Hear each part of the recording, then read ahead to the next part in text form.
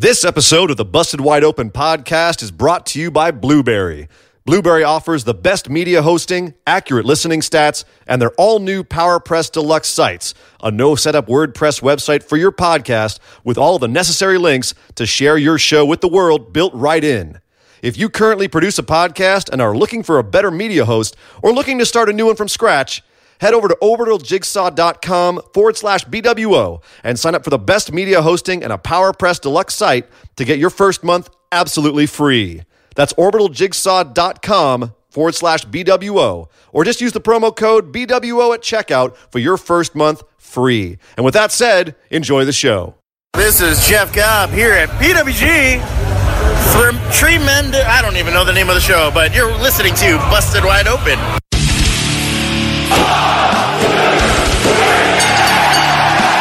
You're listening to the Busted Wide Open podcast, dropping the elbow on the hottest topics in sports entertainment and the world of professional wrestling. With your hosts, Nick Howell and Sir Ian Dangerous. Coming to you from the Orbital Jigsaw Network Arena in sunny Southern California.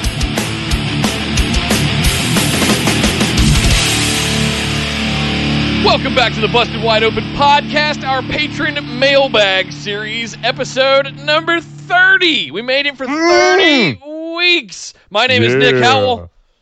And I am Sir Ian Dangerous, and welcome to our mailbag episode where we answer the questions that you send to us and ask for us to give you our responses to, of course, you being all of our patrons. Yes. And if you would like to ask us a question and you're not a patron, then head on over to patreon.com/BWO and sign up for one of our tiers. And you too can ask us a question and have it answered on this very show, just as we are going to do today, Nick. And I'm fired up. So I understand we have some good ones today. Yes, there are some. As we always do. But, very good ones, for sure. But I am excited to answer them as sometimes, Nick, I'm not going to lie, my brain hurts after the show. Yeah. I gotta delve deep on some of these. So I like Not to mention the fact that we just finished 2 hours of breakdown for the entire week of pro wrestling. That's beside the point. Yeah.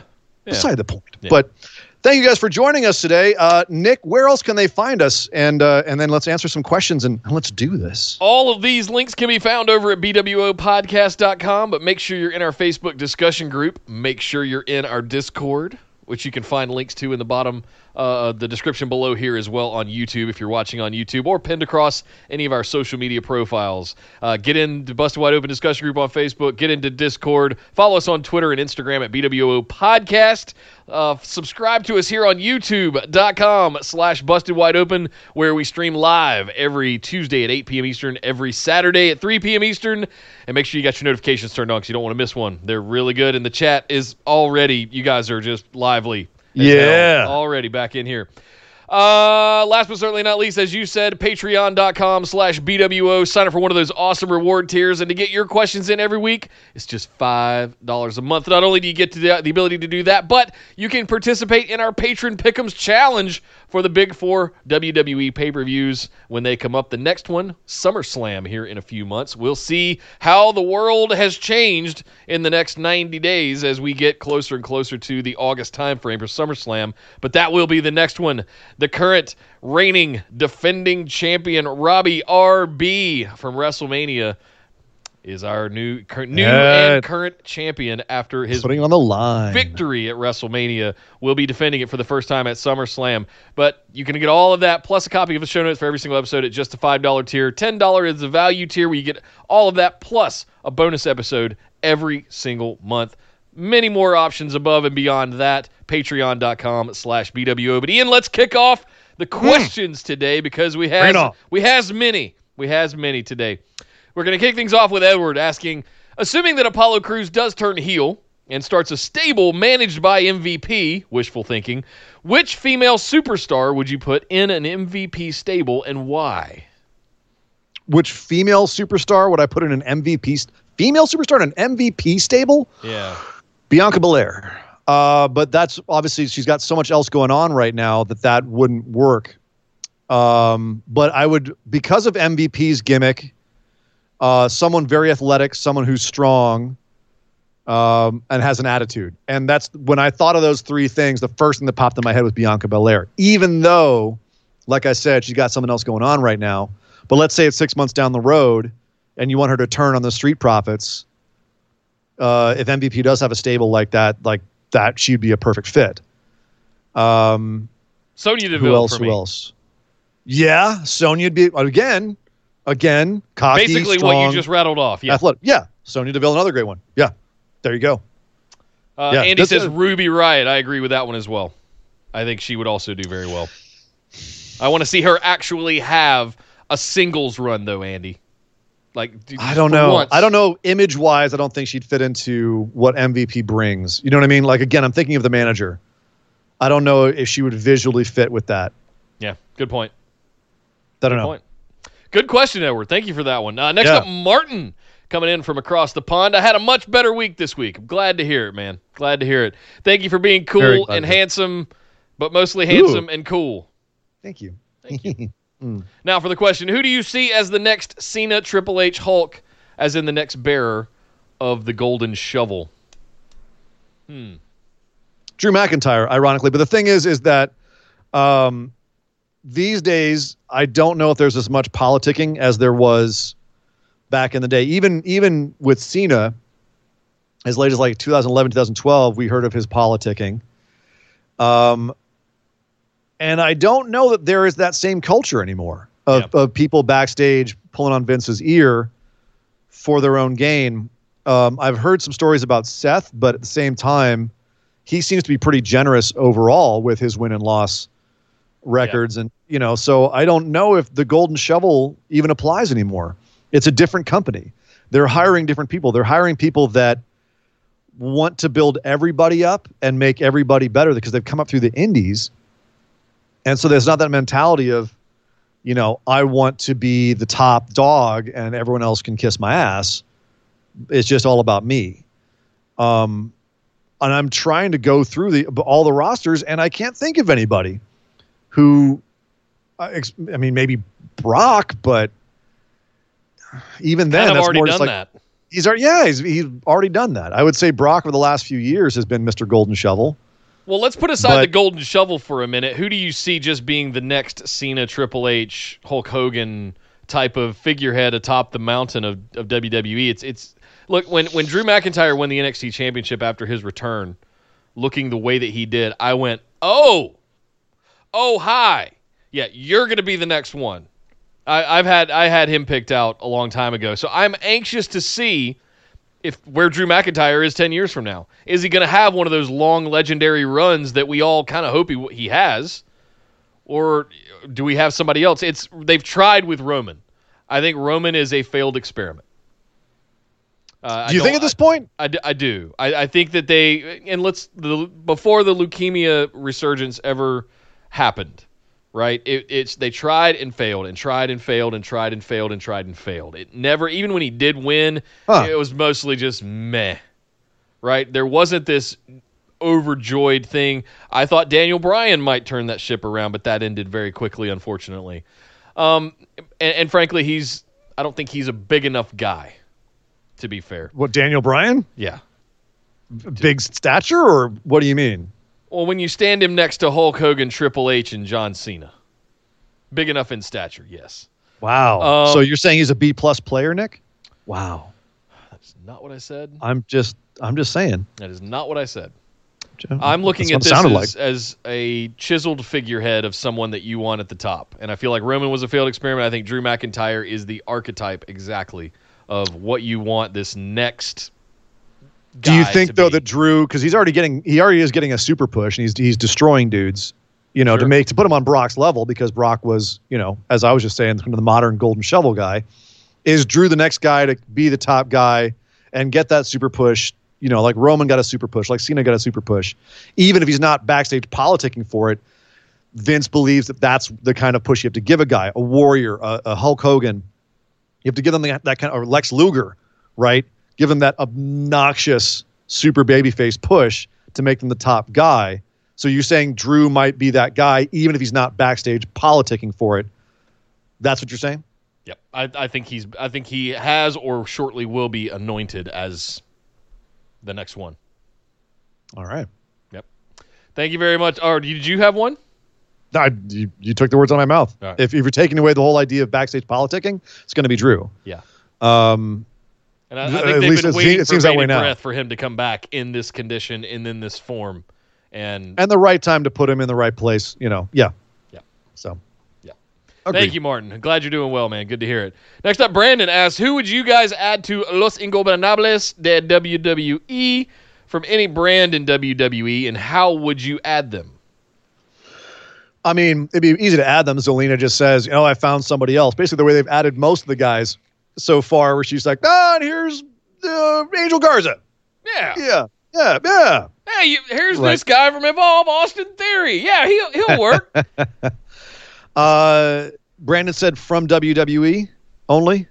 Let's see. From any brand in WWE. Okay. And how would so you, how I would you can't add say them? Rush. I can't say No. Rush. No. Damn.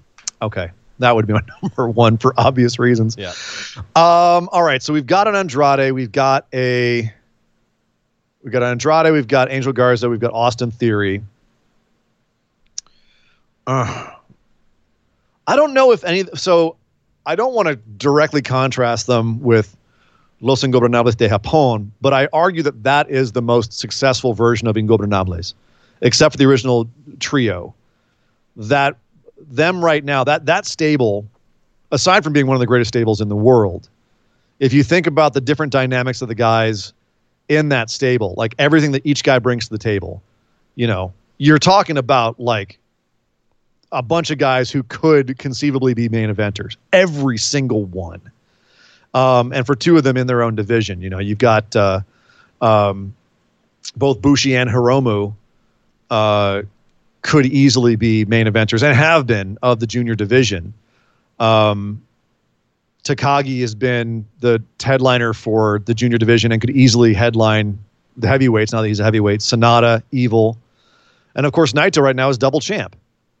So they are technically the most powerful faction in New Japan. I've got to we haven't done New Japan in a while, so I have to check, but I believe they're also right now Never Trios champs. Everyone's got a belt, I believe. Poor Sonata. He does not. Poor Sonata. No, Sonata does not have a belt. Hiromu is the junior champ. So I wonder if they need someone like a Hiromu or a Bushi, like a smaller guy. Like I would have said Leo shoes Rush. that Garza fills. You think Garza fills So those? I think Andrade is your big guy. I think Garza is your cruiserweight, and you kind of have to figure out what is your Austin Theory is your U.S. title / Intercontinental guy. Your Theory's kind of like their Sonata. He's kind of bland. He's ridiculously good looking, and he's actually incredibly talented once you break him down. But he needs a little bit more character. Like he's their Sonata. Any good faction needs a tag team. And I see the chat talking about this too. I was waiting. This is where I was going. I would do something if you really want to like put your stamp on LIW, flip Lucha House Party and have Lindsay Dorado and Grand Metalik as a sort of heel dick tag team, but incredibly talented. Like they were absent this week. You had Miz and Morrison on commentary, and you had Forgotten Sons and New Day having the match. Usos not there for reasons, but they had them all out there last week. I'm sitting here going, you got nothing to do with Lindsay and Metalik, and I'm sitting here going, that would be kind of awesome. Yeah, and maybe they're the only ones that wear masks as part of Los Ingobernables. I think that would be pretty awesome. I hesitate to make it an all Latino group, minus of course Austin Theory, but that would be a good fit. But I feel like they need a couple of like genuinely bigger guys. Andrade's not a bigger guy. Yeah, you know what I mean? Like they need a Haas or two. Takagi's in Japan at least is a Haas. Evil's a Haas in Japan. Yeah, they need some bigger dudes. Yeah. No, they'd have to flip them, repackage them, all that stuff. But yeah, I think that could work really well, and it'd give them something new to do besides carrying piñatas out to the ring and being goofy. And sure, but the part of the thing about Los Ingobernables de Japón is they're all so cool, right? They're too cool for school. Every single one of them. There's that picture they had recently with all their belts they're all sitting around just like in suits, just being way too cool. Just being and right, dicks. I love it. Oh yeah, they're anti-heroes, but the whole idea is they're just they're cool as hell. And I feel like, obviously, just because of WWE's booking, we haven't really seen that with these guys in WWE yet. But you want to have guys that could have that potential. Yeah. I don't know if I've ever felt that potential from Lindsay and Metalik. Like they could just be the coolest guys in the room. You know what I mean? Maybe because I have a thing for like a nice 3-piece suit and a luchador mask. That's like my favorite thing ever. I think it's because I was raised on Blue Demon, always coming out in that real, like, that perfectly tailored suit with this awesome, very clean looking lucha mask. That's one of the greatest goddamn looks ever. It really is. Having them come out in a suit might totally change my opinion on them. But aside from that, I'm trying to think what other, like if you're saying tag teams, I don't know. This is one I'd have to marinate on because I don't know if I want to build it on the foundation of Los Ingobernables de Japón or create a whole new faction in WWE, like a new look at it. Yeah. Obviously Andrade has to be in it because he's Tranquilo. He's the original. He's one of the originators. Yeah. He's one of the original guys, And to your point, I think that Andrade, Garza, and Theory already have that too cool for school vibe, so it fits. They already kind of have that going on. They all look really good in a suit. Yeah. So they all three can pull that off for sure. I'm trying to think about NXT now. Like if there's anyone in NXT who would fit right in. No, they're pushing the two big Indian dudes right now, tag team wise. Maybe. Oh, I'm not even thinking tag team. I'm thinking like, what do you put Damian Priest in a suit? Just put him in a suit and sunglasses and never talks. Or if he does, he doesn't talk very much. Yeah. I don't know. We could do this all day. We could do this all day. We could do this all day. It's a great question. That's what I'm going to be thinking about long. That's what I'm going to be thinking about long after the show. Yeah, definitely. Thank you very much, Brandon. How do we make Los Ingobernables into like what it could be? Yeah. Damn. That was a really good one, Brandon. Thank you. Oh, Hijo de Fantasma. There you go. Yeah, Kyle in the chat. Oh, yes. There it is. Boom. Boom. Yes. Throw him in there. Yeah. That's a good one. Him, for sure. Take off his mask. Especially if he gets pissed off. Yeah, take his mask, unmask him because he's already done it before, and he loses the Cruiserweight Championship. He's dejected, and he's upset about it, and here Zelina Vega swoops in. The only problem is that he looks too much like Rush without his mask. I'm just basically like a Rush light. Whatever. I'll take it. It's answering the question. He's from WWE. All right. Yes. There you go. Next up, Esme asks, hello, Pod Papas. Would you agree that wrestling gives you a perspective on things that others don't have, like politics, gender roles, or something like that? I don't know. I think watching wrestling has actually broadened my mind in many ways. Huh. Thanks, guys, and I agree with Martin. You fellas are handsome. Aww. Handsome, and that has nothing to do with quarantine thirst. Nothing? Calm down, Esme. Nothing. No, don't calm down. We're doing mailbag questions here. I love Esme Thirst. It's wonderful. Love it. That's yeah, no, it is actually wonderful. Like I love the fact we got guys in the chats on the shows being like, yeah, look at that. Oh, Alexa Bliss is so hot. And you got Esme right there going, hello, Austin Theory, or whoever is on TV at the time. I love it. I love it. All right. Things that give me a perspective on things that I wouldn't otherwise have. Honestly, I've been watching it for so long, and it's more that the things I like in wrestling reflect my existing perspectives, if that makes sense. Do you know what I mean? Like if it's something lowbrow in wrestling, like a whole segment about farting, that doesn't really flip my wig. I can, maybe I'll chuckle at it, but that's not what I come to wrestling for, if that makes sense. I don't come to wrestling for the trash TV aspect of it, the Jerry Springer stuff. That's not what I'm here for. I'm here for something else. Not to say that stuff is wrong. People come for that, and that is fine if that's what they want out of wrestling. The stuff that intrigues me, like I was a huge fan of the Golden Lover storyline because it was a revolutionary gender role storyline that no one had ever told before, normalizing these two guys' relationship. That was fantastic. I was invested in that because that reflected, my own personal perspectives on the world and how things should be treated. Fine. And I don't want to make this a big political thing and get into what those perspectives are for me. That's neither here nor there. The bottom line is that It's more that wrestling's a huge, polyglot rainbow of things. It can be whatever you want. You can go find whatever you want in wrestling.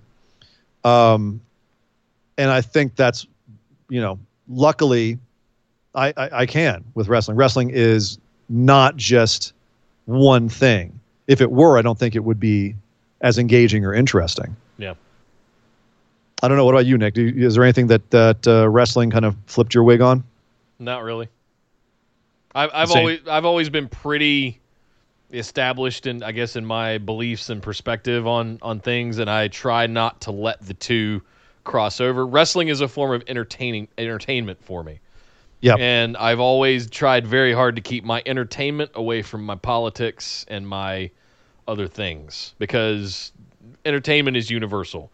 Now, if it comes out that a certain individual, the benefit of that is if a certain individual comes out with beliefs that are staunchly different than mine, it keeps it in the entertainment sector, and I don't have to care that they think about, they believe a certain thing. You know what I mean? Yep. Yeah. And I still get to look at them as these fantasy characters that are playing out a role play on TV. And absolutely. Right. Yeah.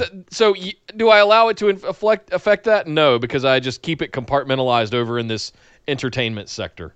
But absolutely. yeah, there's plenty of people in wrestling across all brands that have different perspectives and viewpoints than I do. And if I tried to get into that, fall down that Alice's rabbit hole of, well, I don't like this guy because he believes in blah, blah, blah, blah, blah. Well, that just wouldn't make any sense to me. Yeah. And honestly, to be clear, I'd rather not have a lot of this, political, social stuff in wrestling. I'm here for entertainment, not to, have to worry about that kind of stuff. Right. It's 2020. I wouldn't be allowed to say that I love the fact that Triple H got Stephanie drunk and took her to a chapel and married her by faking her voice. if I believed that right, wasn't fantasy and entertainment, right? That's a good point he too. He can't do that. That's no. And as it is, like the kind of the nationalism stuff that WWE tends to go for, the rah America stuff, sometimes it grates on me because it feels like it's bordering on a political message. Right. But again, it's entertainment. I can take it as such. Yeah. It reminds me, there was actually a point where I was actually trying to change people's perspectives on what wrestling was. And I actually wrote a paper in college in a theater history class where they said, take a modern form of theater or something modern and explain where it came from, like that it's a valid form of theater, something that people wouldn't think of. And I went right for wrestling. It's perfect. And when I told my teacher that was the topic I was going to do, did I get a look? As you would expect. Yeah.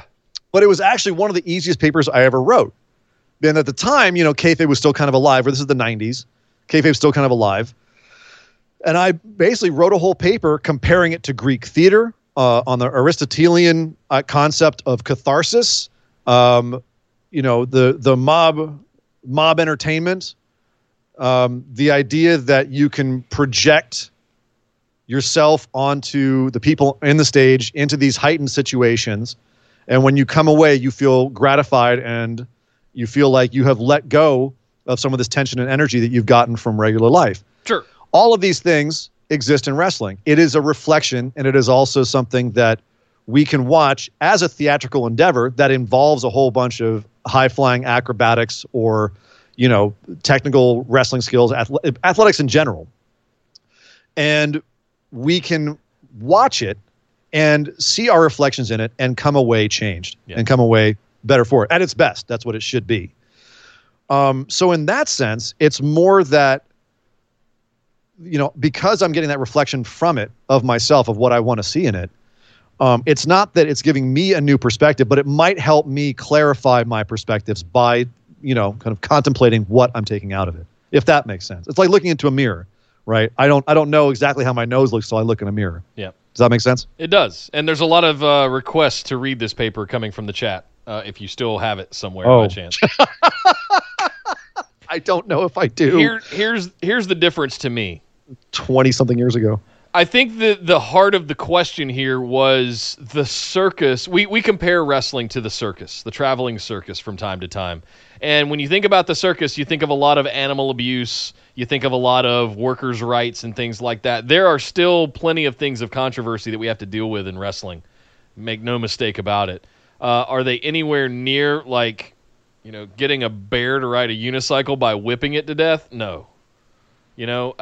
Or holding animals in captivity and all of that. Just I want to when we compare that stuff, there's plenty of things to complain about with the circus. I'm not finding anything of that degree with wrestling.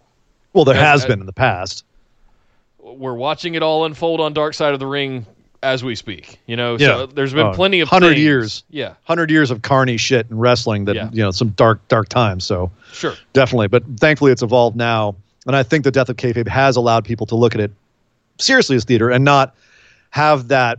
I wouldn't have to convince my teacher now. It's common knowledge. Yeah. The 90s, it was not. It was like, they're trying to trick us, right? And there's still that aura around it. People are like, they think they're doing something real. And they're trying to put one over on us, and we're too smart for that. Right. It's like today, it's like, no, they're not. It's theater. We know it's theater, okay? Like, you don't have to tell us that it's fake. We know. Now sit back and fucking enjoy it the way you would enjoy a movie. God damn it. Yeah. All right. Leave wrestling alone. Leave my wrestling alone. Ian, I'm going to thank you very much, Esme. That was a fantastic question. Thank you, love. I'm going to go make a sandwich and prepare dinner while you read Kyle's question next. All right. I've got Kyle's question here.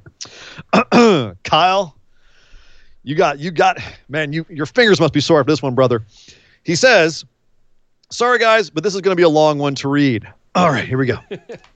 So over the last few weeks, a question has popped into my head like an epiphany, primarily due to Lacey Evans. Has SmackDown as a show become the best at logical and long-term storytelling among the two WWE main roster shows since Bruce took over? Let me explain myself a bit, as this does not mean the best show or that it has been all good, as it is the weaker roster of the two brands in terms of characters and in-ring work, in my opinion. I bring this up because since Bruce took over, no story threads are really ever dropped outside the Drake and Elias feud and Roman, for obvious reasons. Lacey's story with Sasha and Bayley that has been going on since January and is still relevant here in May, with only one match with the champion one-on-one. Braun's feud with the Artist Collective went from December to the March Elimination pay-per-view. They haven't rushed the Bayley and Sasha story while dealing with Sasha's absence in the spring, even though it would be easy for them to justify it for Mania.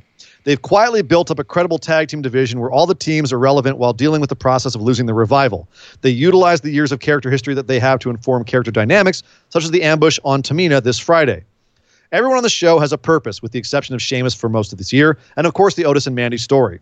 While some of the characters and performers in these stories may not work because they aren't over or haven't been played out, like Corbin, Elias, Dana Brooke, Tamina, the writing and characters stay consistent and logical. As for Raw, despite the great talent and characters on hand, it seems Heyman may have lost his touch from SmackDown's golden age during the first brand split, as story and character threads are dropped. Liv and Lana, Becky's overconfidence, Shayna's bite, go nowhere, U.S. title feuds, karaoke Raiders, Lana Lashley split, Rowan Spider, etc. And he's relying on the same select talent, with most of them having no story or character direction. This was even before current circumstances. So with that said, has SmackDown been the best main roster WWE show in terms of logical and long-term storytelling since Bruce took over? If you say yes, why do you think Bruce succeeded while Heyman has struggled? You can breathe now, Nick, or me.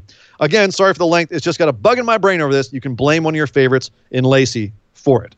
If you still have enough breath, I'll pose the original question I was going to ask this week before the long one. Who is your wrestling guilty pleasure and why? Okay, so we've got the big question, and then we got like the mini question at the end. Yep. So the big question is, do we think Bruce is succeeding on SmackDown and Heyman is failing on Raw based on what we've seen so far since they both took over in, let's say, anytime between September and December of last year? Do we feel like there's more consistent storytelling on SmackDown? And Nick, I just did that, so you go first. Yep. I'll ask a question back at you in a rhetorical fashion. Why do you think so many fast food restaurants exist? Why do we see commercials for fast food all over the place? It's because we like small bites, fast. We want it now. And I think Heyman is tapping into that a little bit. Wherever on the other side, some people prefer to go to Ruth Chris and sit down and have a 5-course meal, big juicy steak with some good sides, fancy dessert, right? So hold on, time out. You agree that SmackDown has had better stories than Raw? I'd have to really think about that. But I'm going along with his theory here. I'm playing out his reasoning and just kind of going along with it. Whether or not I believe that's the case, I'd really have to stew on that, because I think, yeah, there's been limited use of superstars over on Raw, where we've seen a little bit more diversity on SmackDown. Yeah. But if I'm playing this out, I think Raw is fast food, and I think SmackDown with Pritchard is becoming more like a 5-course meal. And there's some stuff that you could make exceptions for, absolutely, Sheamus. But again, no, there's a lot of stuff I can make exceptions for. The only thing that's been consistently good on SmackDown has been Otis and Mandy, and I would argue also the Daniel Bryan stuff with Gulak and the Artist Collective has also been surprisingly solid. But that's about as far as I'm willing to go. I don't think the tag team stuff has been consistent. They've been getting all the guys involved, but with no real reason besides, basic competition. There's no big long-term story there. I have no idea where they're going with the tag division there, and I haven't for the last few months. The Lacey and Sasha and Tamina and Bayley thing is a mess. We were talking about in the show, what is going on there? Why is Lacey still involved? Just because they don't like each other? There's no basis for storyline there. The Braun and Bray thing that they just jumped up on us. I mean, yeah, they kind of got their legs cut out with Roman going down and Goldberg, playing hot potato with his contract. But with Braun and Bray, we were talking about that. They've got nothing beyond the surface level. A lot of the stuff on SmackDown, I feel, is, kind of a pretty shiny exterior, but there's nothing underneath it. There's no meat underneath it. Whereas Raw, I feel like there's been a number of times where they've had some really good ideas, some really strong concepts, and they haven't gone anywhere. And I don't know if I blame that on Paul or if I blame that on Vince maybe scuppering some of the stuff last minute, or also, injuries and this whole thing that's happening right now, the whole crisis that's happening right now, also scuppering some plans.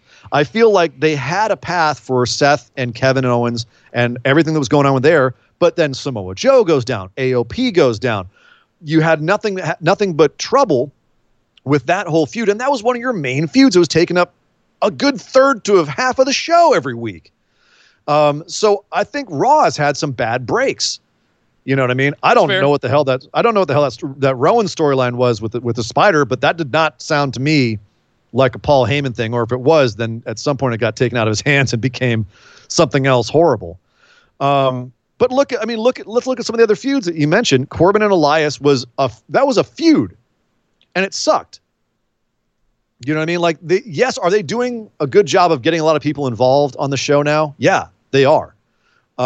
But that's about it. I can't really give them credit beyond that. So I don't know that Bruce is doing a better job than Raw.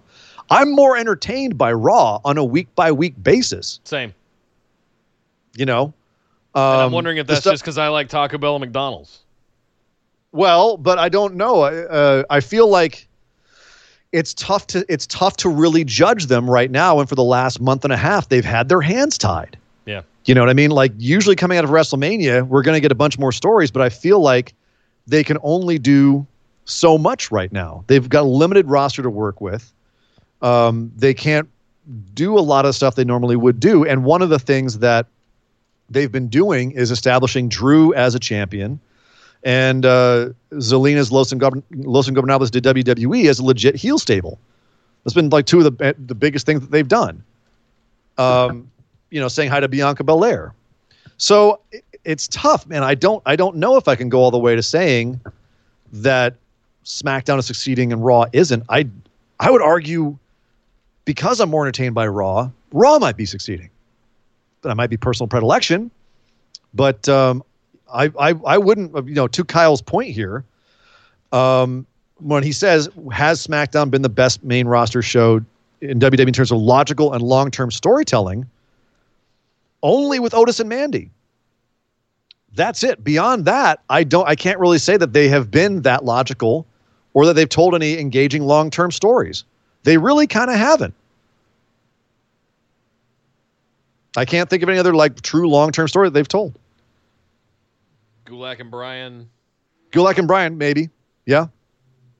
But even that, I think that was Bryan pulling that. Bryan was like, I want this.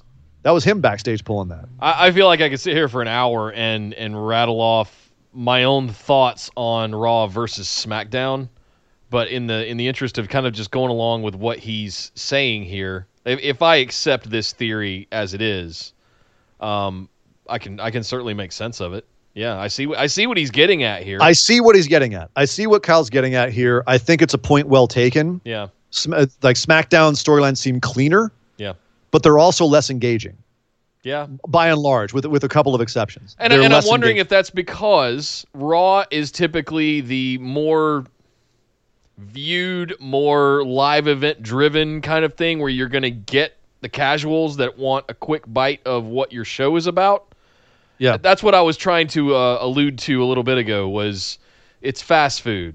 And you need to be able to tell a concise story within the confines of a single show and maybe remind people of why they should care by giving them a video package versus something along the lines of Otis and Mandy that is, frankly, before we ever saw it transpire on TV, has actually been going on for almost 3 to 5 years on They've social media and NXT. So this is, it goes back further. So I see, Kyle, I totally see where you're going here, man. Yeah. And I don't know if I'm mentally prepared to go down the rabbit hole of which one is, I don't know if it's a better comparison. Is it a steak versus a pork chop? Like, is it just different strokes for different folks? Some people like long-term storytelling. Some people want the fast food quick bites in their wrestling. I think it might just be a different strokes kind of thing. We're seeing the differences between Heyman and Pritchard and the way that they approach things. If we're going to do the food thing, I'm going to say Raw is the Waffle House and SmackDown is Applebee's and New Japan is Ruth's Chris. Oh, okay, fanboy. I'm just saying. I get your point. And AEW is like Outback Steakhouse. Oh, God, now I'm hungry. I love it. I want a blooming onion now. You I know. God damn it, Ian. Oh, sorry. No, I'm hungry. I want restaurant food. Sorry, man. Let me tell you something funny. We're going to pick up a new grill tonight, by the way, as soon as we're done with the show. You know what I'm getting for dinner? What you getting for dinner? Taco Bell. Ooh. That I have not had in almost 2 months. And I'm very excited about it. I still haven't forgiven them. I haven't forgiven Taco Bell. I'm literally having to swallow saliva right now. I haven't forgiven Taco Bell for getting rid of the green sauce. I'm never going to get over that. Yeah, I haven't had a grill in more than a decade. Like apartment living in Los Angeles, like you can't have grills anywhere. Yeah, right? Can't have grills. So, I'm so excited to have hamburgers and steaks and pork chops. Apparently, we're hungry on the show here. Good Nick, Lord. Nick, we have questions to answer. I know our hunger is taken over. We've been talking wrestling for 3 hours, but damn it, we have a show to do, sir. Kyle, thank you for all the super chats, all the donations, seriously, the patronage, and the amazing question, man. That was really good. Don't worry about the length of it, man. Seriously. All good stuff. Good. Next up, Derek, my Gator guy, asks us, I was listening to another pod and something blew my mind. Wrestlers live the gimmick outside of kayfabe all the time. But even then, there's a lot of them that give a glimpse into who they are as a regular Joe or Jane. WWE Network, social media, and the 24/7 news cycle has attributed to that. The conversation that I heard referred to Ric Flair and the fact that in his later years he has finally begun to let go of the kiss-stealing, wheelin'-dealin' persona. Yes, we know that's in him, but in recent years we've seen him morph into Ric Flair, from Ric Flair back to Richard Fleer, the guy he's admitted that he ran from because he didn't want to be that person. Watching the Stone Cold interview, this became very apparent in my eyes. My question is twofold. First, what are your thoughts on Rick coming to grips with not being who he once was? Good question. And two, are there still any wrestlers that live the gimmick outside of kayfabe that blur the line between the character and their actual real-life persona? Love you guys in the show. Also agree that you guys are stunningly handsome and amazingly cool. Wow, okay. Thank you, guys. You guys are, oh, man. Oh, geez.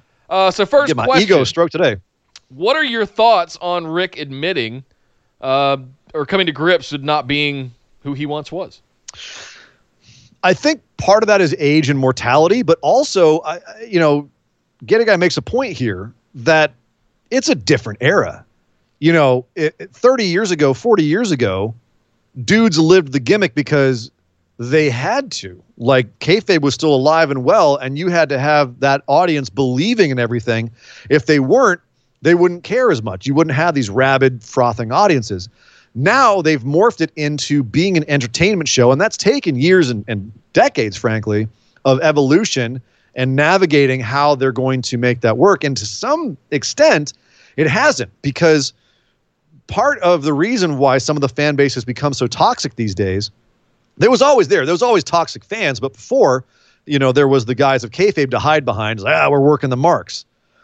Now there is this entitlement that fans have to the real person behind the wrestler. Like, right. I know that it's a performance now, so why aren't they doing this or that? Why didn't that person win? They're getting screwed. This is my favorites, so on and so forth.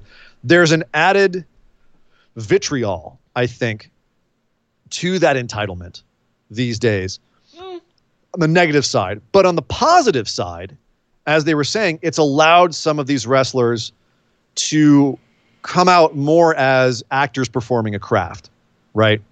So if you look at celebrity actors, whether it's Nicole Kidman or Russell Crowe or whoever, Russell Crowe does not have a great reputation as a human being outside of his acting. I'll be goddamned if the guy isn't one of the best actors working right now. Who's the guy's this? Amazing. Russell Crowe. I'm picking him out of there. Oh, come on. He's a fantastic guy. 20 years ago, maybe. He still is. Okay.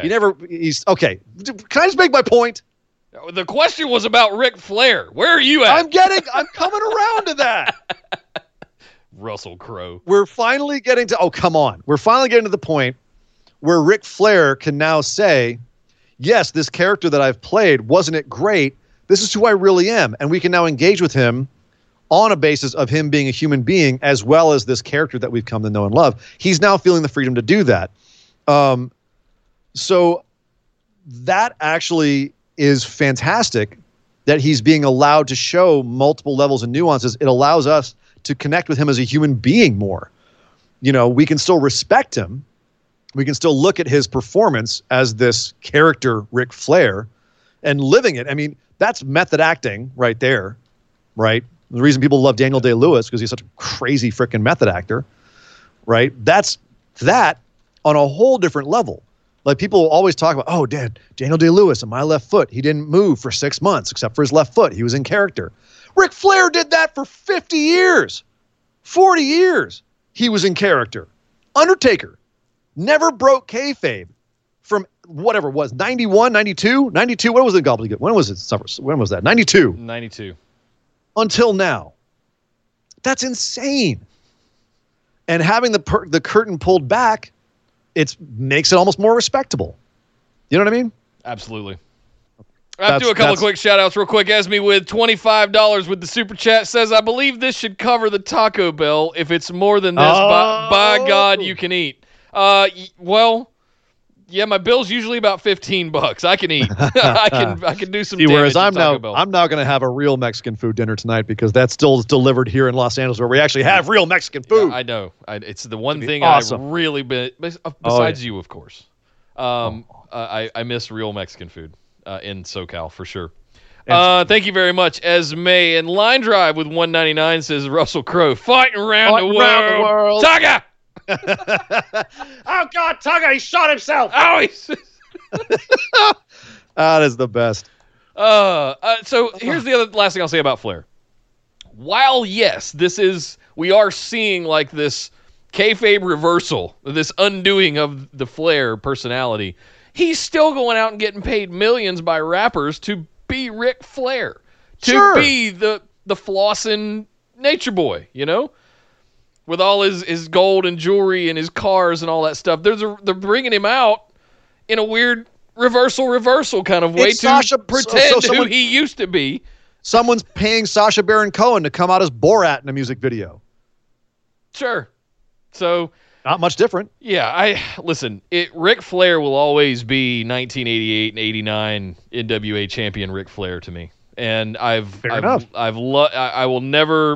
never want to let go of that image of him in studio promoing with just. You don't have to. I'm never going to get the image of Borat and his fat buddy fighting naked in a gigantic meeting room out of my head either. Azamat Bagatov. Most venerable producer. Make a sexy time, yes. Yeah, yes. Let's see. What was the second question here? I lost the thread. Are there still any wrestlers that live the gimmick outside of kayfabe that blur the line between the character and their actual real life persona? Jericho. Not really. Not many. Jericho is this combination Yes, of like Jericho. rock star wrestler that even on his Facebook lives still sings terrible karaoke as if like he's this rock star wrestler guy. Yeah, guys know? who are always working. Guys Yeah. who are always working. He's There's always always an angle. on. Yeah, there's always an angle. That's a good one. I'm sure there's still some old school guys who I'm trying to think of. MJF is getting mentioned a couple times in the chat, and yeah, I'm thinking Yes. he's a good one. He's definitely living it. Yeah. That's a great example. I mean, he's really doing what Flair did in the late 80s, and he made that transition to where you just become the gimmick. So, Yeah. No, those are two really good examples. There's not a lot. There's not a lot who never really break character. Minoru So many people are just Suzuki, like are somebody almost said. like they're almost relieved. They're almost relieved. Even Bray Wyatt breaks character, and that's one where I'm like, dude, of all people, you got to keep this going. Yeah. You know, Good ones in the Jim- chat. Jim- Pentagon, Jim Minoru Cornette. Suzuki. Jim Jim Cornette. Cornette never breaks character. he never breaks character. Talking That, about- I mean, I mean, who knows His who gimmick he was really who is. he really was. Right. That's the irony of the whole thing. All right, we got to get moving. We got a bunch more to Okay. get to. Thank you guys both very much for those very big questions. Yes, Next thank up, you. the innovator of the mop himself, Mr. Sean Clark. How you doing, sir? Short, sweet, and to the point this week, much like my sex life. Oh! Oh! Book your dream fatal four-way match with 2 past and 2 present wrestlers and throw in a match stipulation just for good measure. Thanks for being awesome, Automatically- fellas. Oh. You guys giving me a bit of normalcy has been a quarantine moment of positivity. Thank you. Our pleasure. Thank you, Sean. Thank you, man. Fatal four-way match. 2 Yep. past, 2 present wrestlers. Dream Match match. stimulation. Okay, dream match. Well, stipulation, ladder match. Yep. Right there. Done. Ladder match. Macho Man. Shawn Michaels. Ricochet. And Seth Rollins? No, Kenny Omega. You said Seth Rollins and Ricochet and Shawn No, Michaels. Kenny, and Kenny Macho Man. Omega, Ricochet, Macho Man, Shawn Michaels Okay. in a ladder match. Wow. Beat that, son. I can't. I really want to watch that. What's match. your okay? I got Assuming one. they're all in their primes, right? Like Here's that- one, Nick. that- I'll make it easy for you. Yeah. I'll make it easy for you. Do 2 mine. past, two past, 2 present. No holds barred, hardcore match. Yeah. Big guys, big hosses, hoss match.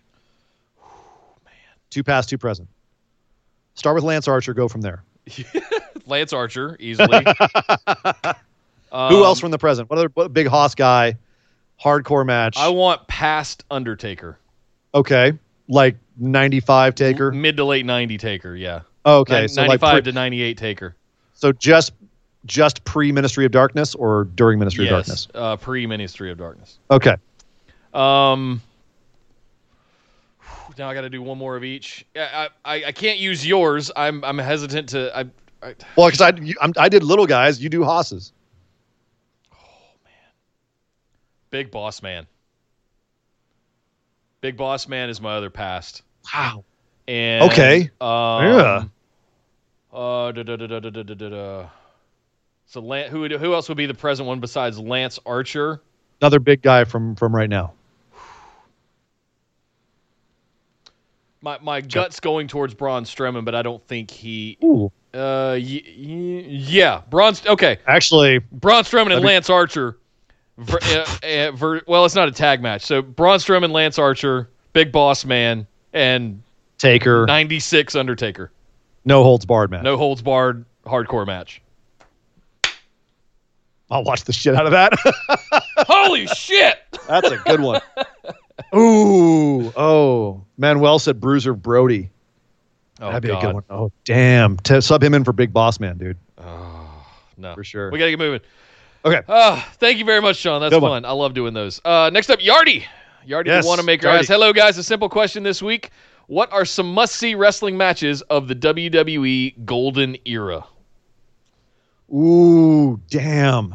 We're talking about early 80s there when you refer to golden era? I think just 80s and early 90s, because the new generation started like early 90s with like Bret Hart and Perfect and Shawn Michaels and all the like the smaller guys. So let's say post steroid trial. So everything from like early 80s, like you've got to throw in. I just watched the Dark Side of the Ring, but it really is like an all-time feud and match. Morocco and Snuka in the cage at Madison Square Garden with Mick Foley in like the fifth row. That's an all-timer. I'm just trying to think of like really good anything San Martino, like Larry Zbyszko. Zbyszko San Martino is probably one of those top golden era matches. Briscoe brothers versus, I'm trying to think of like tags. Briscoe brothers versus can't Murdoch not say and Hulk Adonis. and Andre at 3. I mean, that wasn't a well worked match. We're talking about like. Sure. Like I guess it's must see. Yeah, must see wrestling. If you haven't seen that's an all-time WrestleMania 3 and that match, you got me thinking about Big Boss Man. Boss Man versus Hogan in a cage in '89. Other good ones: Sergeant Slaughter versus the Iron Sheik. They had a program in the 84, 85. Yeah, 84. That was good. That's what I was trying to think of. Thank you, Internet. Backlund and Harley Race. Oh, God, They had so many good... you got to go watch that one. This particular one... 83, too? Yeah, I know what you're talking about. It was the one that was the title versus title. I just can't remember exactly what venue, what year. It was the title versus title match between Bal Backlund and Harley Race. Yes, the NWA versus WWF. Yeah. Yep. Was it WWF? That would have been early. That would have been earlier, though, wasn't it? Right. And then you also had Flair and Backlund do that as well for the NWA versus WWF title versus title as well.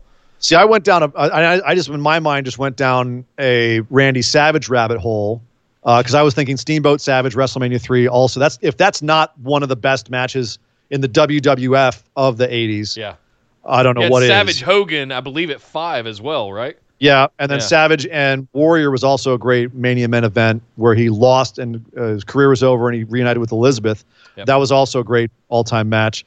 But I was also thinking about, because I just mentioned Bret Hart, right after Bret Hart broke up with the Hart Foundation in 86 or 87, he had a match with Savage that was he had a feud and a match with Savage in particular that was outstanding.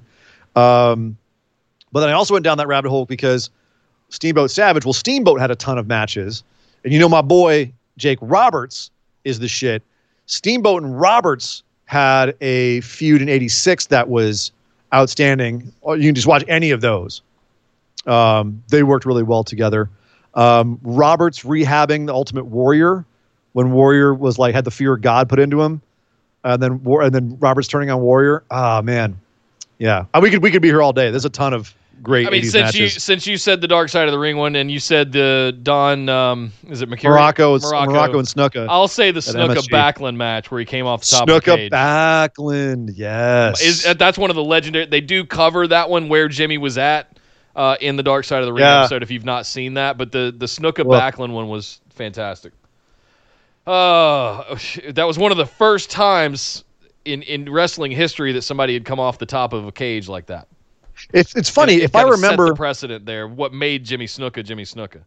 Yeah, right. I'm trying to think of more, but I'm starting to get burnt out. Pretty much anything. Oh, Survivors. There's a few good Survivor Series matches. Team Towers versus was it Team Mega Powers? Anyway, we could be here all day with tons of good matches. There's a whole bunch of them for you, Yardy. And yet, not a single WWF match in the 80s ever received 5 stars from Dave Meltzer. Oh! Go figure. Oh, snap. Go figure. Real quick, Line Drive, again, $1.99 in the super chat says Piper versus Bret Hart fall into this. Yes, Piper Hart. 91? No. Yeah, it was a little bit late, so it was almost the beginning of the new era. I was trying not to think of like new, because you could throw in Bulldog and I wanted to do old throwback stuff. Bret Hart and Bulldog at SummerSlam, Bret Hart and Shawn Michaels at SummerSlam, all of those guys. Yeah, exactly. I wanted to go like pure golden era. Yeah. So, There you go, Yardy. There's a whole you'll spend all weekend watching those. Have fun.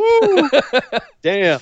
All right. Next up, we got Jesse. He has two quick ones today. By the way, I have to give a shout out, much like we did to Mr. Trey Davis for being our inaugural $100 patron. I did not post in the group because I wanted to save it for the show today.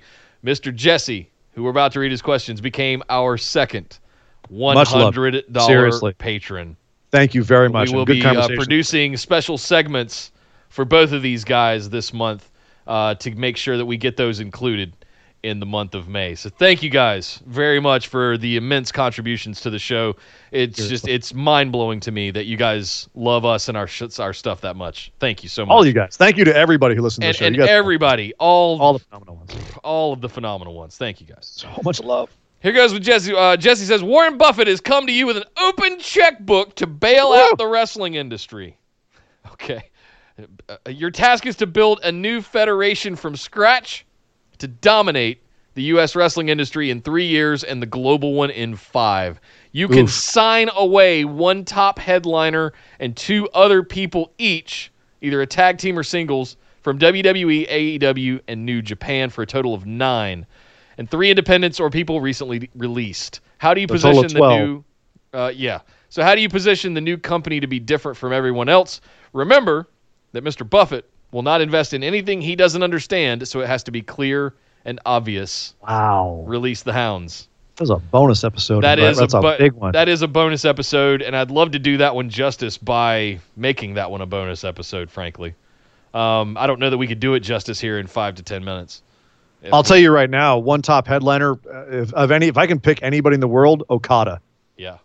I'm taking Okada. Early 30s, the guy already has more all-time matches and feuds than anyone currently working. So Nick, let's actually officially make this like we're building the BWO Federation for Warren Buffett. Also, Jesse's a follow-up question that you showed me here. Warren loves your roster and market position, so he immediately buys primetime slots for you to have 2 matches during this year's Super Bowl halftime and 2 matches during next year's halftime. So 4 matches total. Assume society is back to normal and everyone on the planet will watch. Who from your company do you book into the 2 matches for each year to capture new and lapsed fans around the world? Current wrestlers only, not historical. So basically, we've created. So what Jesse's asking here is to do Nick booking. It's basically Nick booking for but like on another level. Right. Create a new federation, and thank God he's keeping you within certain standards here. Create a new federation, 12 people, with some stipulations, and then build it for a couple of years, and then you get 2 matches at in front of more television people than anyone, ever. What do you do? That's definitely a bonus episode, Nick. Yeah, man. We need a May bonus episode, don't we? I had a couple ideas, but this trumps both of them. Yeah. Jesse, right, I hope you don't mind. I'm okay to put that in the books as our May bonus episode. Let's write it. Let's put it down in pen. The May bonus episode will be the BWO wrestling promotion sponsored by Warren Buffett, and it'll be we'll go up against Tony Khan and Vince McMahon with Warren Buffett of all people behind us. Well, hey, the Berkshire Hathaway Wrestling Show. Okay. I love it. Yeah. No. Let's take some time on that. Let's take some time on that. So that we can explain why we're picking who we're picking. Yeah. And what we're going to do to make that different from everybody else. And not be able to explain it to someone like Warren Buffett who has no freaking clue what the hell wrestling is. See, Warren, there's a guy with a giant beard and he's an ex-Marine and he's going to go against all odds and win. No. No, you bastard. We do not. Okay. You're going to get your BW. We're going to get Nick BWO and Ian BWO, the Federation. Oh, God. I just finished Nick booking. No. No, Will be a lot easier. Jesse, I hope you're okay with this. You don't have to book months of wrestling. You just have to pick people and give basic ideas here. All right. You got that. You can do that. Okay. You can have Jackson Riker all to yourself, you psychopath. Jesse, I hope you're okay with that. Thank you very much for all of the contributions, man. And we will see you here in a few weeks with that bonus episode for you. But that's fantastic. Want to do that justice and not just do it in passing. Next up, Josh asks, I'm going to jump on the wrestler recast wagon. Cast all the Z fighters as wrestlers. Is this Dragon Ball Z? Yeah. Okay. Minoru Suzuki is Frieza. Braun Strowman is Broly. Seth Rollins is Vegeta. Seth Rollins is so Vegeta. You're lost, aren't you, Nick? I have no idea. I didn't watch this. I watched the shit out of it. I don't know who the hell. I mean, Goku's the tough one. I was too busy watching wrestling. I always kind of equated DBZ and wrestling. Like it wasn't too dissimilar. Yeah. You know, guys raise their power levels and fight like new challenges and have to baby face up and face off against the heels. John Cena as Goku. That's a pretty good one. Yeah, John Cena's Goku. Yeah, kind of dorky guy that you can't keep him down, never submits. Yep. Does that make CM Punk Vegeta? Ooh. You might as well be talking ancient Sumerian to me right now. CM Punk might be a way better Vegeta. Oh, man. Your nerd is showing. Shut up, dude. If we ever cast the Warcraft movie, you'd be doing this, and I'd be sitting here going, I don't know. Yeah. I don't know. True. Fair point. Touche. Drew McIntyre would make a good Piccolo. Big, kind of serious. Kyle says Rhea Ripley for Android 18. She's cosplayed that, and she actually wore a Vegeta outfit to WrestleMania, so I think she'd be down. Rhea Ripley she's a little bigger. Android 18, the whole point is that she's like really small and surprisingly strong for her size, but God, with the haircut and everything, yeah. I mean, it'd be more like Alexa Bliss as Android 18, to be honest with you. And then like Kip Sabian is Android 18, and she's 17, right? She's 17, he's 18. So Kip Sabian is 18 would work well. Yeah. And then Sheamus is Android 16. I'm cracking myself up here. I feel so not part of the I'm sorry. joke. I don't get it. Majin Buu is Majin Buu, once he becomes a good guy at the end, Fat Buu is definitely Otis for sure. And then final form Boo could be Leo Rush. Ooh. Pretty easily. Who's Krillin? Damn, that's a good question. Who's Krillin? John Cena's little buddy, kind of dorky, Daniel strongest Bryan. human ever. Yeah. Yeah. Just from your description. I've never seen one episode. Daniel Bryan would be a pretty good Krillin. Krillin's a little bit more dorky and goofy than Daniel Bryan is, but like when Daniel Bryan gets serious, he's actually scary. But I guess Krillin can get serious. Huh. Yeah, that'd be a good one. When was this on TV, by the way?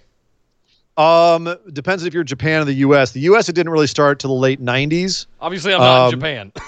Well, in Japan it was like 89, and then you had Dragon Ball and the Dragon Ball Z. Dragon Ball Z started coming over here late 90s.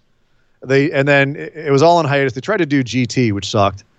Had some good stuff, but overall sucked. But then they did Super, starting about a year or two ago, and there's a whole new series and a whole bunch of new characters that I'm still catching up. I'm still like wrapping my head around everything they did there. Nice. So, anyway. There you go, Josh. Sorry. I was lost on that one, man. Yeah. It would have been a lot more fun if we both been able to do it. Yeah. Next up, Will James asks, proud to say I share my birthday with The Rock, who is 20 years my senior, and which has thus caused me to miss much of his career live. So that being said, do you each have a match of his I should check out to celebrate? Preferably something not on a Mania, as I have seen all of those. When was the I Quit match with Mick Foley? That was a classic. Yeah. That was at Royal Rumble. Ah, crap. The I Quit match from, I want to say it was late 98. So, or early 99. So it could have been the Rumble. Damn. Why am I forgetting when that was? The Triple H one that I'm trying to think of. I'm looking it up. The ladder match, SummerSlam? No. You're thinking of, I think, you're thinking of the Rock Mankind Royal Rumble 99 match. Yeah, that's what I'm thinking about. And then are you thinking about the ladder match for the IC title between Triple H and Rock? No, it was the That one. Okay, well, I'm going to say that one. You should check out. Judgment. I had to look up the name of the pay-per-view. It was Judgment Day 2000. Rock Triple H. Ooh, that'd have been a good one too. Yep. Actually, you got to watch the Survivor Series when he debuts. It is absolutely hilarious. He's working with Crush. That is hilarious. Actually, I think Rock does a play-by-play on that one. You can find it on YouTube where he talks about his debut match. He makes fun of himself. It's pretty great. Yeah, I love his Instagram lives that he does where he's telling wrestling stories. That stuff is fantastic. Here he is, 20 years removed from the business on a day-to-day basis, and still out there, one of the most prolific kind of Mike Men storyteller types. I love it. Absolutely love it. Agreed. Enjoy, Will. Hopefully those are some good ones for you. Next up, Jonathan asks, with all the backlash Vince McMahon receives from fans, media, and even those that have worked in WWE, is the industry's future really better without him? In reference to Disney, some of their best work was when Walt was still alive and hands-on with his vision. Whoever fills his shoes will have to deal with the same backlash. What do you see as WWE's future in the absence of Vince McMahon? I'll counter his Disney with an Al Davis. And it's why they have something called Founders Syndrome, is that at a certain point, sometimes founders can actually be troublesome for the companies they founded. Even though they had a lot of great ideas and really brought the company to where it was, at a certain point, they're actually dragging it down because they can't evolve and change. And Al Davis for the Raiders was that, where, my God, in the 60s and 70s and the 80s, the Raiders were awesome. Yeah. But then come the 90s and the 2000s, and he's drafting kickers. I mean, Hall of Fame kickers, but first in the draft. It's crazy. And Jamarcus Russell. So, yeah. Sebastian Janikowski pickup for you guys was pretty good. That's what I'm saying. Yeah. Janikowski's the kicker I'm talking about. Drunken kicker. Hey, man, he was a mule. Sebastian Janikowski says his vodka down to come out and kick a 62-yard field goal. Yeah. Which he somehow makes and then misses the 3-point afters after that because he's still drunk. Trust me, Nick, I lived it. Florida State, Florida State. My point is that at this point, yes, Vince built the model. Yeah. Yes, Vince is Disney up until Bambi. But the problem, Disney didn't really fall off the way that Vince kind of has. You could argue that Vince has. There's an argument to be made either way, that Vince is still going in a direction that is benefiting all of wrestling. Or you could make the argument that Vince should be removed and everything will be better. And I could argue either of those for you. But at the end of the day, it's still, I think, very, very plausible to argue that WWE is suffering from founder syndrome right now. It's not like a Disney situation where they go through the dark times of the 80s and Michael Ovitz with Disney, and they kind of fall off and make stuff like the Black Cauldron, even though that's a great movie. That was the darker times for them. So I don't see that they're necessarily going to deal with the backlash. If they come in and have great ideas and make the right moves, Al Davis's son now runs the Raiders, and they haven't been lights out great yet. Yeah. But they don't suck. They don't suck as much as they did under Al Davis. They're going in the right direction. They were, people are questioning some of their moves. You gave Khalil Mack to the Bears? It turned out it was a good idea. Yeah. So someone comes in, they maybe don't, blow things out the window as much as Vince did, but they keep the train on the tracks for a little bit until they can get their own footing. Yeah, I think it's possible. I think Triple H has been under the wings of Vince McMahon long enough now to just keep things going as they have been and make small moves to begin to do things the way that he sees them, in his image. And there's also a really strong corporate structure that's established without Vince. You cut off the head and the machine's still going to run. Yep. Kind of like when Steve Jobs died. Yes, Apple has made a lot of stupid decisions, but that train has kept on rolling. Yeah. A couple of super chats here I got to catch up on. Let's see, I got those two. Josh Logan with $10 in the super chat. Yeah. He says he nominates CM Punk as, is it Vegeta? Vegeta. Yeah, right? CM Punk is Vegeta. Totally would work. Yeah. Thank you, Jonathan. Good question there. Next up, Billy asks, good evening, my friends. My question this week, and just know that this comes from a place of curiosity and not hatred or cynicism. Okay, setting me up nicely. After hearing Nick booking 2.0 AA Electric Boogaloo, I got that reference, a.k.a. Strange Fascination with Bearded We played Men. that movie. We played, by the way, Breakin' 2 Electric Boogaloo at the bar before this all went down. We were playing it on a regular basis, so I got it too, Nick. Yeah. After hearing Nick booking 2.0, a.k.a. Electric Boogaloo, a.k.a. Strange Fascination with Bearded Men, It is strange, isn't it? I have to know, what's this obsession with Jackson Riker? As a Explain TNA, yourself, Howard. as a TNA Impact loyalist, I first saw him as Gunner. Nice. He is now what he was then, a good hand. Thank you. But even then, which was a rough time in TNA, they wouldn't even make him a world champion. Again, Nope. We like what we like. I just have to know what the C is with him. Stay safe and awesome, friends. Thank you, Billy. Listen. 50% of it is just poking at Ian. Yes. Okay. And it works. It works. It's so stupid. Outside of our own little kayfabe that we have here, a lot of it is just to poke fun at to see Ian react. The other side of me goes, all joking aside, there's a potential there. And I think if they worked on things like mic skills, like promo ability, like his in-ring ability, pretty much like everything, he's got the look. He's got the look. That's all he is a look. He's got the look. But I don't know that genuinely, realistically, if he'll ever get to the top to that spot. I like to rib Ian about it because he has such vitriol about it, much like he likes to rib me about Nia. You know, it's Jackson Riker is Ian's Nia Jax. Except I actually like, I think he's a decent dude. Yeah. I want to see him do well. I'm just realistic. Oh, okay. I want to see him do well. I think he's got a lot of potential. Him main eventing WrestleMania is basically Nick doing that in the booking, which is why I reacted the way I did. I was like, of course you did. Of course you did. Like, it doesn't even get, like, at this point, no, of course. Whatever. I'm immune. I see the potential there. I do. Oh, God. I do have a fascination with bearded men. They look just, especially heels, right? They look just mean. Yep. There's something mean about it. He's like Kozlov all over again, except Kozlov actually could work. Right.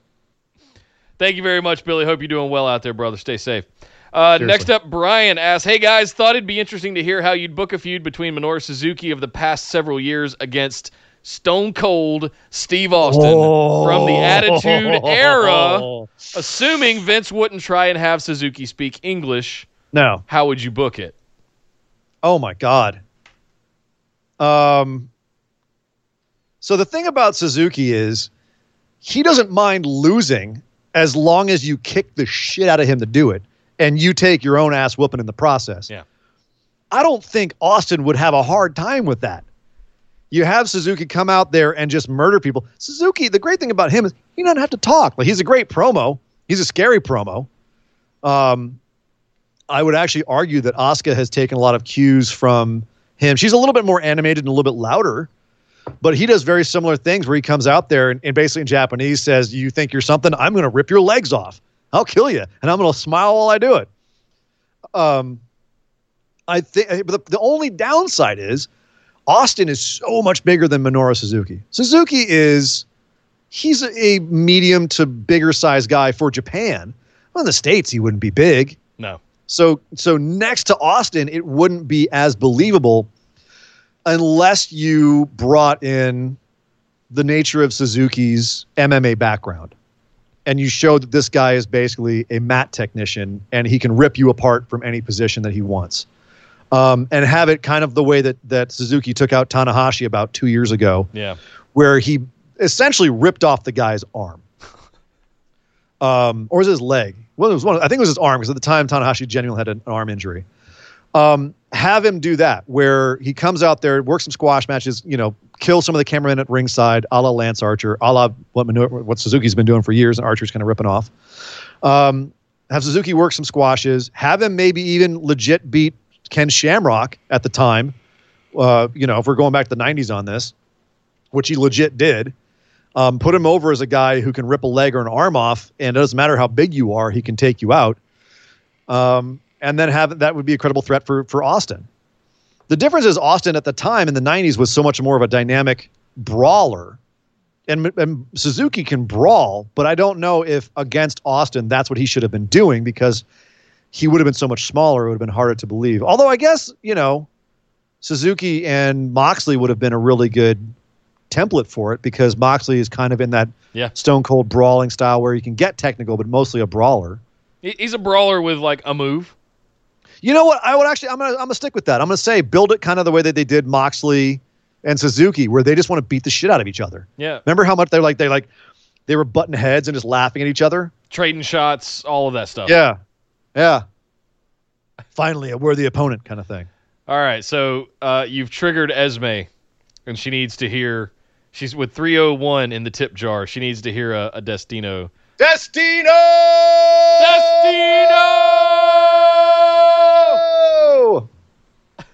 There you go.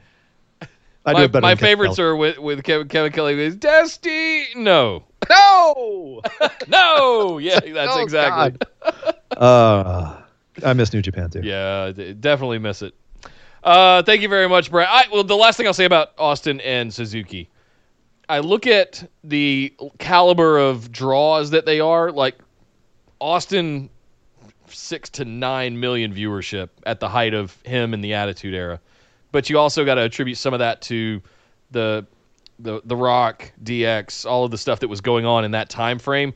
But if you look at top tier Austin, I could see a little Minoru Suzuki coming up and challenging him and just jaw-jacking, maybe yelling at him in Japanese like Asuka does now. Yeah.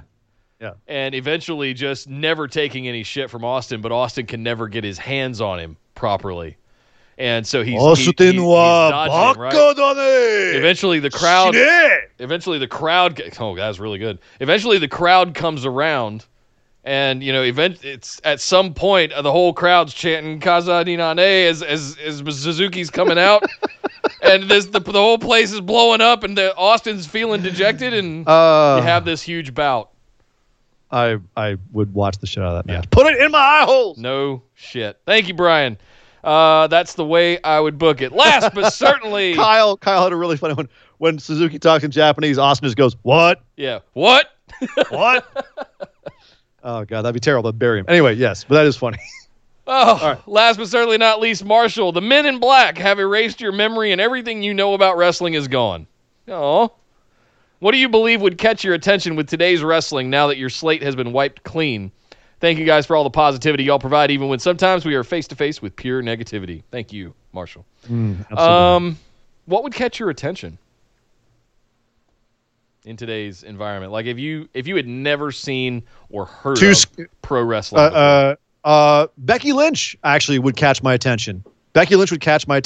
Fiery, spunky redhead champion. Take no shit. Drew McIntyre, Scottish champion. Scottish history. I'd be all about a Scottish champion if I hadn't watched in years. Like, oh hell yeah, Scottish champion. All about it. I think that AEW would catch my attention because it would be something new. And if I hadn't watched in a while, like I would have never seen the styles of wrestling that like Orange Cassidy would pop for me. You know what I mean? I've never seen anything like that. Yeah. I think my reflections would be the same as they are today, where I like specimens. Like the reason that I like Hoss matches is because they're giants. They're big dudes. And I'd be like, almost like the circus. Like, where do they find these people? Oh my God, that dude's like 400 pounds and 7 feet tall. Jesus Christ, that's what would catch my eye. So I'm looking at guys like Kane, Undertaker, Otis or Brock or Braun. Right, these specimens of individuals. Keith Lee, right? Yeah. So all of that it'd be the thing that would catch my eye. I would want to go see these guys do crazy flippy shit, even though they shouldn't be able to. Yeah. I have a very good friend who is one of my old wrestling buddies who's actually been out of wrestling ever since Roman won the Royal Rumble. He just was like, I'm out. Yep. That was about 5 or 6 years ago. And he's kind of like, he dipped his toes in every once in a while, but he hasn't kept up at all. But he watched WrestleMania this year. And you know who stuck out more than anyone else for him? Aleister Black. He said that of anybody, Aleister popped for him. Like the way he walks, the way he moves, his outfit, his music, everything about. He's like, who the hell is that? So I think that would definitely be my reaction too if I saw Aleister out of nowhere. Yeah. Hey man, that ticks all the boxes. I think the biggest mistake they ever made with Roman was taking his vest off and exposing that he had the chest of Kofi Kingston hiding under there. I'm just saying. That's cool. He could bench press you, man. Come on. Yeah, he could try. I'm not small. They're getting all hard over here. Yeah, you could try. Yeah. Thank you very much, Marshall, and thank you guys all for joining us here today for number 30. Episode number 30 of the Patron Mailbag. If you guys would like to get your questions in every week, you can head over to patreon.com/BWO and just sign up for that $5 tier. That's all you need. You also get copies of the show notes for every single episode, plus the ability to play in our Patron Pick'ems, bonus episodes at the $10 tier, Skype calls. You can be a co-producer on the show if you want to, which we've got a couple of guys now that we have to work out new segments for in the month of May. So stay tuned for those. I'm excited to see what those guys come up with. Trey and Jesse, we'll see what you guys come up with this month. Let's see. All the stuff that you want to follow us on, you can find over at bwopodcast.com. But get in the Discord. That's the place to be, especially since we are 1 week away from the Money in the Bank pay-per-view and all of those climbing the corporate ladder matches. Oh, man, that's going to be interesting to see how they play all of that. But we will have a live chat going for that, plus all of the shows throughout the week. Follow us on Instagram and Twitter at BWO Podcast, and come find us on Facebook and join the rest of the phenomenal ones in the BWO discussion group. But my name is Nick Howell. You can find me on Twitter at Data Center Dude. And I am Sir Ian Dangerous. And you know what Marshall says? $2 in the tip jar. Says, don't push the red button, the shiny candy-like button. Don't push it. I am Sir Ian Dangerous. You can find me on Twitter at Sir Ian Dangerous. But you messed the whole thing up. I gotta stop the damn match! This show is part of the Orbital Jigsaw Network. For more episodes, subscribe to us on iTunes, Google Play, or Stitcher Radio. For details and show notes from each episode, check us out, orbitaljigsaw.com.